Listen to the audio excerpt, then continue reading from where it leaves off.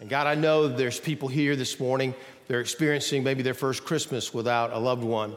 There's others that are experiencing Christmas maybe without a job, and others are just going through the motions of life, Lord, looking for that ray of hope. And so, Lord, I pray that you would give them that this morning, and you would minister to them and minister to me as well as only you can. In Jesus' name we pray. Amen. Well, let's take our Bibles this morning, and we want to turn to somewhere in the Bible. Yeah, there it is, Hebrews chapter 1. You know, some of you have been noticing maybe I've been coughing a little bit here this morning, so I just want you to know that I'm probably going to irritate the devil out of you this morning, but I've been trying to get the devil out of a lot of you for a long time, so if irritation is what it takes. But just praise God for you being here. Who would ever thought all that cake, pie, and candy I was eating would give me a sore throat and a cold? Just never know. Hebrews chapter 1 is our text this morning, and we're going to talk about the missing gift of hope. We're closing down a series of messages this morning that we've been looking at on the missing gifts of Christmas. And maybe you remember this little movie clip. Came from one of my wife's favorite movies. Let's show that. People who truly loved once are far more likely to love again. Sam, do you think that there's someone out there you could love as much as your wife?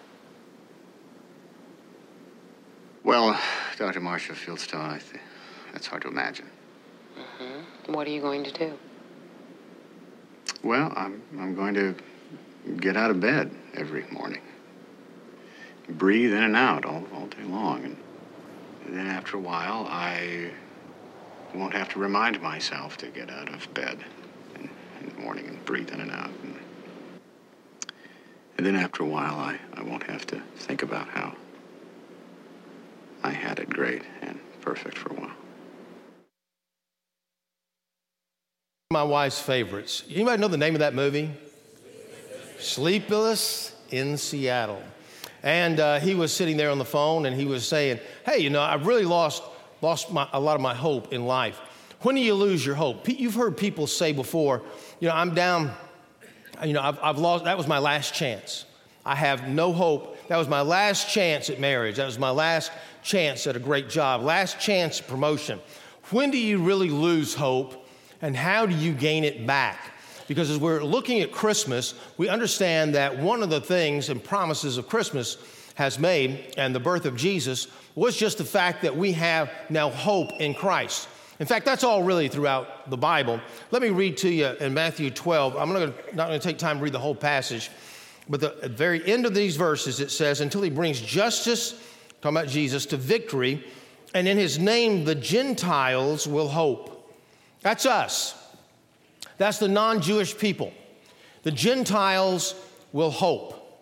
It's been said we can live 40 days without food, 8 days without water, 4 minutes without air, but only a few seconds without hope. And so why is hope so vitally important? Listen to me very carefully. We cannot underestimate how our character and our actions are determined by the future we believe awaits us.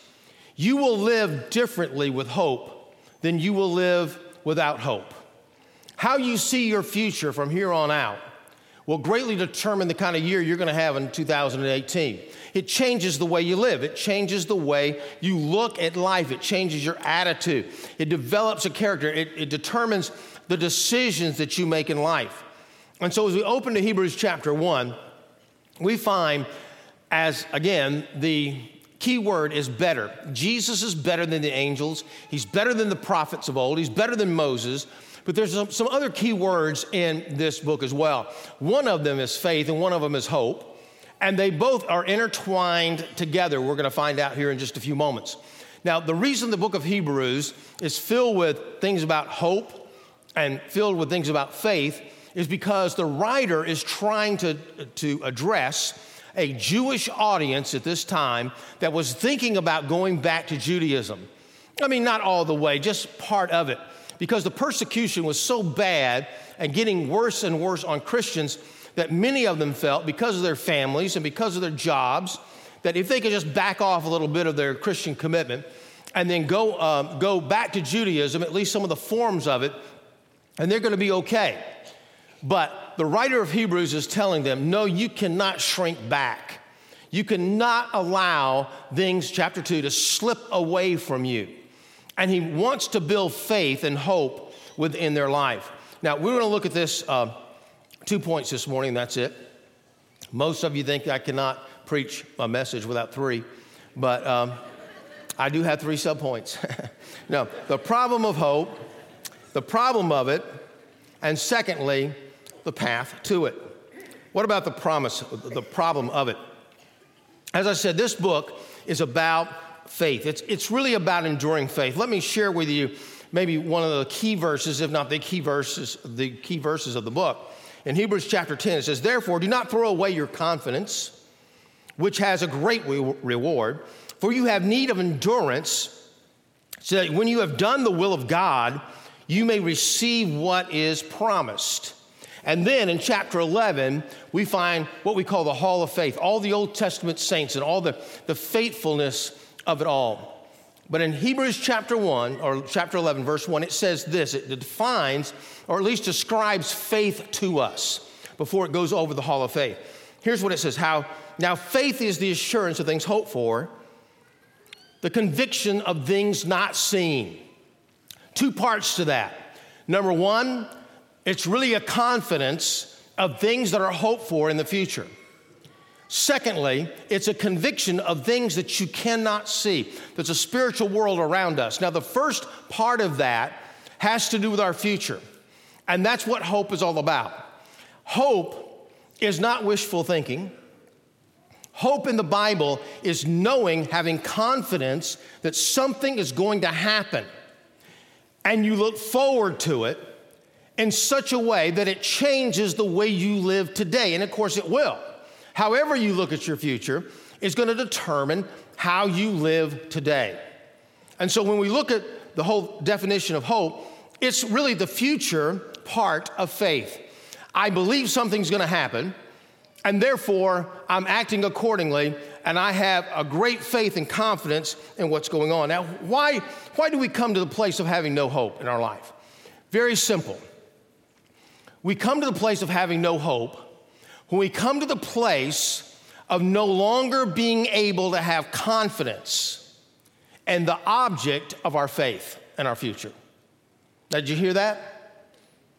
I come to the place of no hope in my life. You come to the place of no hope in your life. You come to the end of your rope when you come to the place where you say, I no longer have confidence in the object of my faith. And if we were to be honest with ourselves this morning, we would say often, very often, the object of our faith is not God at all. It's in something else. Now, there is a difference. Let me just say this. There is a difference between hoping that and hoping in. Now, hoping that, somebody might say, I hope I'm going to get a bicycle for Christmas, okay? That is far different than saying, if I could only get a bicycle for Christmas, if I can just do that, my life will be complete. And I'm placing all of my confidence in that bicycle in order to bring me fulfillment and happiness. And it could be anything. I mean, you're looking at getting something for Christmas like a ring, or you're looking at a bracelet, or you're looking at a new car. Boy, if I could just have that new car. If I could just get that promotion, God, that would be a great answer to prayer for me. Okay, you're hoping that something happens. But when you're saying, God, I've got to have this job, this promotion in order to be happy. I've got to have that in order to fulfill my life. You're hoping in something. You're placing your confidence in that job. Somebody says, my son is just going down the wrong road. If he could just meet the right girl, if he could just meet the right girl, then he would be okay. You're hoping in that girl that he hasn't even met yet, that you don't even know who she is. Now, how much hope is that? But rather than saying, God, I'm placing my hope in you to straighten my son out. I'm placing my hope, my confidence in you, and how you do it is up to you. I'm not trusting in the bicycle or the girl or whatever. I'm trusting in you. But when you and I place our faith in finite things, we will come to the end of our rope. And it could be our own self. Somebody says, I place my confidence in myself. I believe in myself. You're going to come to the end of your rope somewhere where you're going to get turned down for that promotion, get turned down for that job. You're not going to be able to marry maybe the person that you want to marry. You're going to come to a place in your life where just having confidence in yourself is just simply not enough. And you come to the place in your life at that point where you have a touch of hopelessness in your life. We have hope, according to the Bible, in our salvation. Listen to these verses. This verse. Blessed be the God and Father of our Lord Jesus Christ. According to his great mercy, he has caused us to be born again to a living hope. Now, what is that? Don't we have faith in Christ that we are saved? We invited Christ into our life, and therefore we're saved forever. What is this hope stuff? Hope is just simply the future of faith. When the Bible says something like this, what they're saying is, I have a hope of heaven, that my salvation is going to be completed one day. Then, Titus tells us, the book of Titus, Paul writes this, waiting for our blessed hope, the appearing of the Lord, of the glory of our great God and Savior, Jesus Christ. He says there's another hope, a hope of the second coming of Jesus Christ. But now, Jeremiah, the prophet of the Old Testament, tells us that we have hope right now. Great verse, one of the most popular verses now in the Bible. For I know the plans I have for you, declares the Lord, plans for welfare and not for evil, to give you a future and a hope. And so God, when we place our confidence in him, when he is our God, when he is on the throne of our life, and we have that which is infinite, that which is unchangeable on the throne of our life, we can trust him, and that's going to determine the decisions we make and the confidence that we have in this life and the life to come. So why Jesus? You say, well, I'm not sure I can really place my trust in Jesus. And so during this Christmas season, we're called out by the writer of Hebrews to believe in him for all our hope. Look in verse 1. He says, long ago, at many times in many ways, God spoke to our fathers by the prophets. But in these last days, he has spoken to us by his Son, whom he appointed the heir of all things, through whom also he created the world. He is the radiance of his glory of God and the exact imprint of his nature. And he upholds the universe by the word of his power. After making purifications of sins, he sat down on the right hand of the majesty on high. We see three reasons why in this book, in these three verses, three reasons why we need to place our hope in Jesus Christ, the one who was born in the stable, the one who lived his life 33 and a half years here on this earth, the one who died on the cross for us, the one who ascended back up into heaven after his resurrection. That's the one we need to place our hope in. He gives us three reasons. Number one, because of who he is. As we look, but in these last days, verse 2, he has spoken to us by his Son. He appointed the heir of all things. Have you ever wondered the really logistics behind prayer?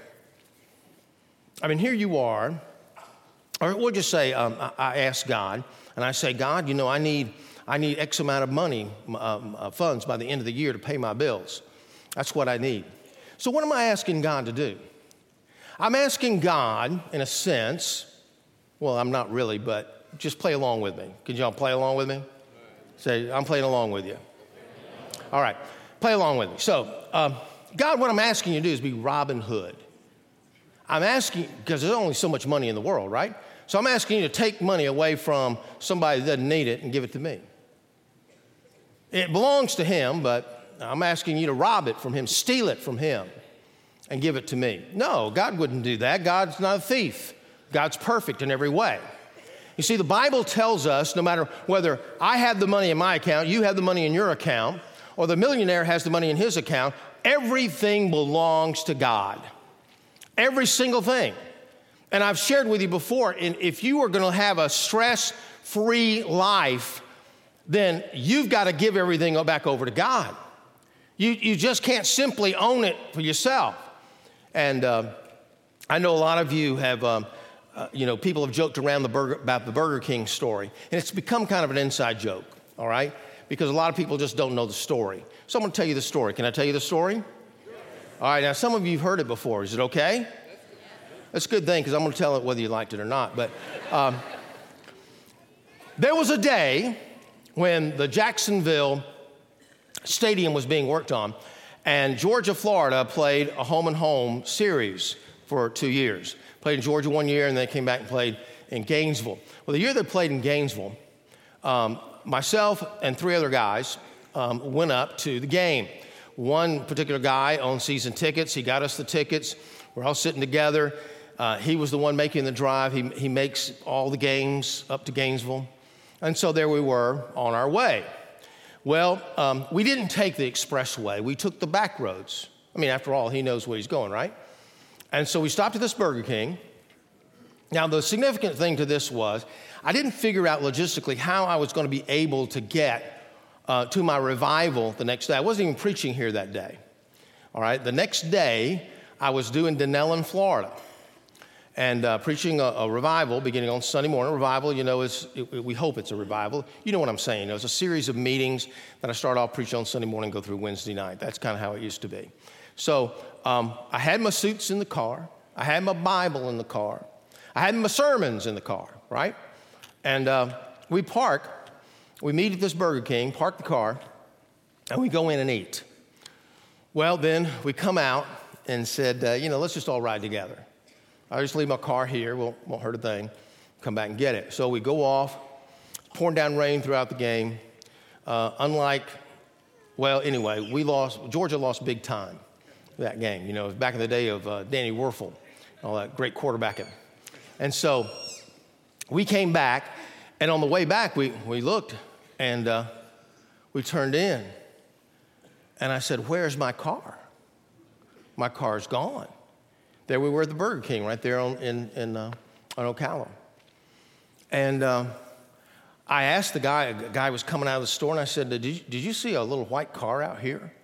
And he said, yeah, a little white, and he described it. I said, yeah, that's it, yeah, it was over there a few minutes ago. I thought, oh man, not only is my car gone, I could care less, a little bitty Honda Accord. I think it was a 1958 or something like that, Got to think, well, how much insurance can I get for that? But I also had my suits, the messages, my Bible. So I was going to have to go all the way back and borrow a car. And we called the police. The police came, got the report, and said, are y'all sure you're at the right place? And the guy that was with me that knew the stuff, said, that cop, if he asked me that one more time, what does he think, we're stupid or what? I said, yeah, I think so. And so anyway, we get back in the car after this report, 1 o'clock in the morning. We call our wives. I call the pastor, and the pastor, I'm about almost 6 feet tall, and he's about 5'6", and he's, in the middle of the night, he said, well, you can borrow some of my suits if you want. So I don't think that's going to work out. So anyway, we're headed back, and we're driving down the road, and the guy in the back seat says, hey, look, you can just borrow one of my cars. We don't need it tomorrow. And I said, man, I really appreciate that. And about that time, the driver of the car says, uh-oh. And we turn around, there's another Burger King on the same side of the road. And 2 miles down the road, we turn in, and there's my car right there. And I started to get in, but then we had to call the police again. And it's the same guy. Wouldn't you know it? It was the same guy. And he died laughing. He got on the radio, started calling everybody. They were really having a big laugh on our expense. And so, anyway, few months later, I told that story to Mike Gilchrist, who's now with the Lord. He's an evangelist, came here our church, told the story, and he says, Dwayne, I tell you something, God taught you a lesson, whether it cost you anything. I thought that was pretty good. Not a lot of embarrassment, But it didn't cost me anything financially to learn that, yeah, everything that I have really does belong to God, including the Bible, including the suits, everything. See, until we come to that place, we have no basis of prayer. He is the heir of all things. So you wanting something, why would we want to place our hope in that thing that we want when we can place our hope in the one that can give it to us? He's the heir of all things. He says also, another reason, he says the radiance of his glory. Who is he? The radiance of his glory. It says he's the glory, the presence, the splendor, the grandeur. It says, John 1:18, no one has ever seen God, the only begotten, the only God who is at the Father's side. He has made him known. Why? Because it says here, he's the exact imprint of his nature. That means exact representation, like an icon. He's exact representation. John 1:1, the apostle John says this, in the beginning was the Word, and the Word was with God, and the Word was God. And the Word became flesh and dwelt among us, and we have seen his glory, the glory of his only begotten from the Father, full of grace and truth. He is the one who has revealed him. The Bible tells us that Jesus Christ is God in the flesh. Remember what Matthew 1:23, when the angel came to Joseph and said to him, his name will be called Emmanuel, that's a title, God with us. It's God with us. One man has said it this way. Someone has said that Jesus Christ came from the bosom of the Father to the bosom of a woman. He put on humanity that we might put on divinity. He became the Son of Man that we become the sons of God. He was born contrary to the laws of nature, lived in poverty, was reared in obscurity, and only once crossed the boundary of the land in which he was born. And that in his childhood, he had no wealth or influence and neither training nor education in the world's schools. His relatives were inconspicuous and uninfluential. In infancy, he started in boyhood, he puzzled the learned doctors. In manhood, he ruled the course of nature. He walked upon the billows and hushed the sea to sleep. He healed the multitudes without medicine and made no charge for his services. He never wrote a book, and yet all the libraries of the world could not hold the books about him. He never wrote a song, and yet he has furnished the theme for more songs than all the songwriters together. He never founded a college, yet all the schools together could not boast as many students as he has. He never practiced medicine, and yet he healed more broken hearts than all the doctors have healed broken bones. Jesus Christ is the star of astronomy, the rock of geology, the lion and the lamb of zoology, the harmonizer of the discords, and the healer of diseases. Throughout history, great men have come and gone, and yet he lives on. Herod could not kill him, Satan could not seduce him, death could not destroy him, and the grave could not hold him. Jesus Christ is the one, dear friends, we can trust because of who he is. We can trust in chariots and horses, as Proverbs 20 says. But when we do that, when we trust in the things that man has made, we even trust in the things that God has made. We trust in something finite. We trust in something temporary, and temporary things always change. Always. They die and they disappoint.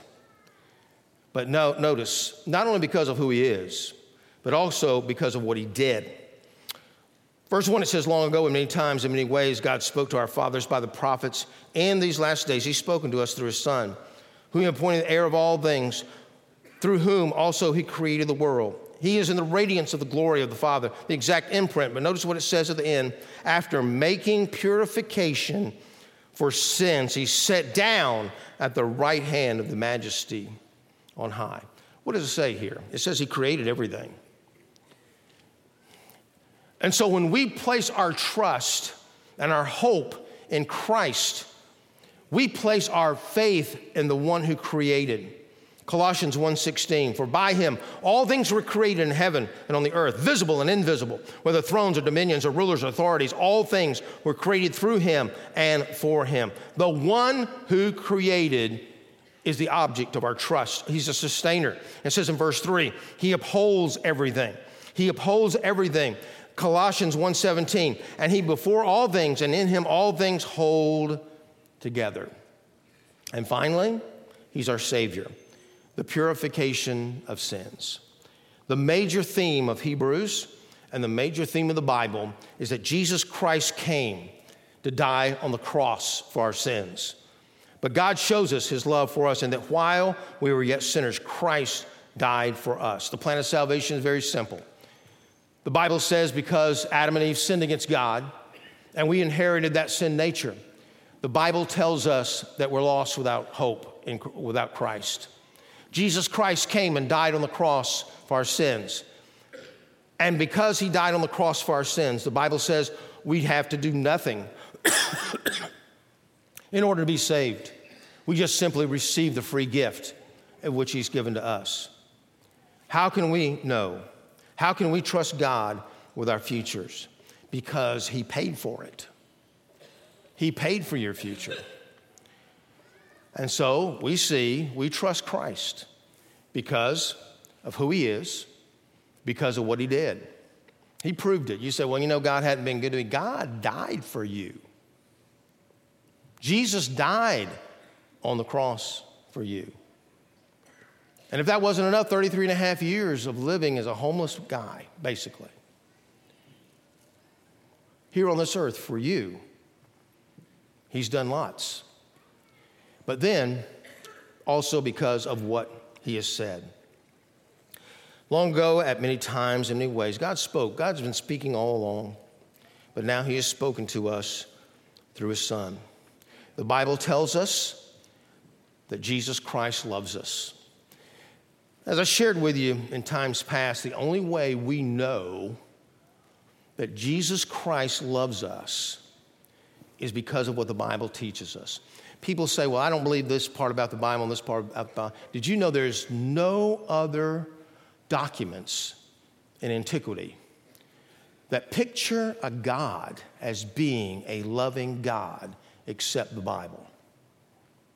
Are we just going to accept the parts that we want to accept?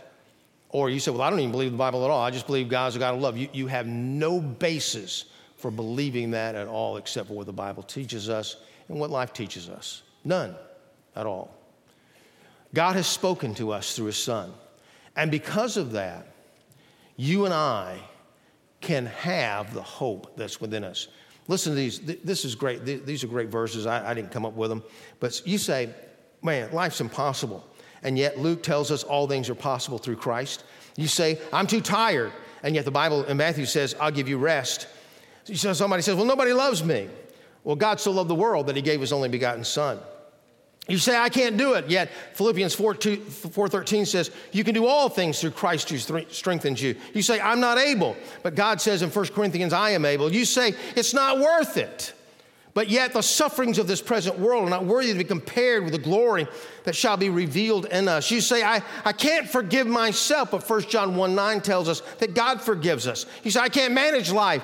And the Bible tells us in Philippians that I will supply all your needs according to his riches and glory in Christ Jesus, according to the scriptures. You say, I'm wit's end. I just can't go on. Yet the Bible says, cast your cares upon him, for he cares for you. And you say, I just feel so alone. And yet Hebrews tells us, I will never leave you or forsake you. The promises of the Bible are true, but our object of our faith and our hope must be in Christ. Let me share with you, as I close, a couple of verses. It's also in the book of Hebrews, in chapter 6 and verse 17. It says, when God desired to show more convincingly to the heirs of the promise the unchangeable character of his purpose, he guaranteed it with an oath, so that by two unchangeable things in which it is impossible for God to lie, impossible for him to lie, we who have fled for refuge might have strong encouragement to hold fast to the hope that is set before us. We have this hope, sure and steadfast, like an anchor of the soul, a hope that enters into the inner place behind the curtain. Now, during this series, we've said that in the Jewish temple and the tabernacle, there was an outer court where the Gentiles could go. Then there was a holy place that only the priests could go. Finally, there was that Holy of Holies, where the priests could only go behind that veil. Now, if you don't recall the veil, remember when Jesus died on the cross, the Bible says the veil in the temple was torn in half. That was a symbol of the separation that you and I have experienced with God all these centuries. All of a sudden, because of what Jesus Christ did on the cross, was torn, and now we have access to God. The writer of Hebrews gives this picture. When you have a ship, you have an anchor, and an anchor is bolted down to the ship. And then the hook of part of the anchor is thrown into the ocean. And during the storms of life, during the most difficult times that ship will be going through, it is anchored to something that is solid. The picture that the writer of Hebrews gives is that when you and I receive Jesus Christ, this is our hope. The anchor is tied to us. And then the hook of the anchor is thrown behind the veil of the temple and is hooked into the very throne of God, to the very mercy seat of Christ, that you and I could have that sure and steadfast hope because we're anchored to God Himself. Now, many of you, perhaps some of you, like the gentleman in that movie Sleepless in Seattle, and you're thinking to yourself, I've just kind of lost hope. Ask yourself the question, what have you been hoping in? Now, there's great that you hope that something happens. There's nothing wrong with that at all. In fact, you might hope 1,000 things happen, but what are you placing your hope in? Is it a person? Is it a job? Is it a ministry? Or is it Christ Himself? The one that is infinite, the one that is permanent, the one that says, I will never change. I'm the same yesterday, today, and forever. Where's your hope today? Thanks for listening. You can find more sermons and other information at crosslifechurch.com.